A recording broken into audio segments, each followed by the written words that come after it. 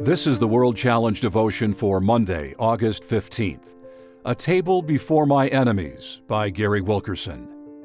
We are in a season right now where, as bad things are happening in our country, there is an opportunity for the church to move.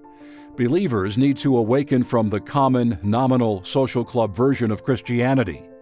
Those who are oftentimes coming to church for the social life or the feel-good messages are realizing that they don't have answers for the problems plaguing our culture now. The hyper-faith and prosperity messages that come on Sunday mornings aren't cutting it anymore. People are realizing, okay, you promised me everything's going to be a blessing, and this is the year of favor and prosperity. But I don't see those in my life. In fact, I'm suffering right now. People are hungry for something deeper. It's very likely that the hand of God is involved in this. There's great potential here for the church to be revived and come into a season of spiritual awakening.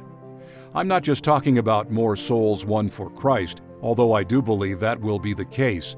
I'm talking about more depth in existing believers as well. In the season right now, when people are looking for answers, I'm afraid the answers often end up being, don't fear, or you're going to be okay, or God's with you. What if, instead, the church began to go a little deeper? What if believers grew mature enough to ask in their suffering, who do I believe God is? Who does the Bible say God is?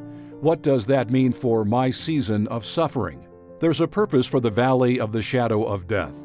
There's a purpose for the table being set before me in the presence of my enemies. We didn't set that table, God set it. So there's a purpose for our enemies. There's a purpose for suffering. This is when we discover the significance in Paul's words. More than that, we rejoice in our sufferings, knowing that suffering produces endurance, and endurance produces character, and character produces hope, and hope does not put us to shame, because God's love has been poured into our hearts through the Holy Spirit, who has been given to us. Romans 5, verses 3 through 5.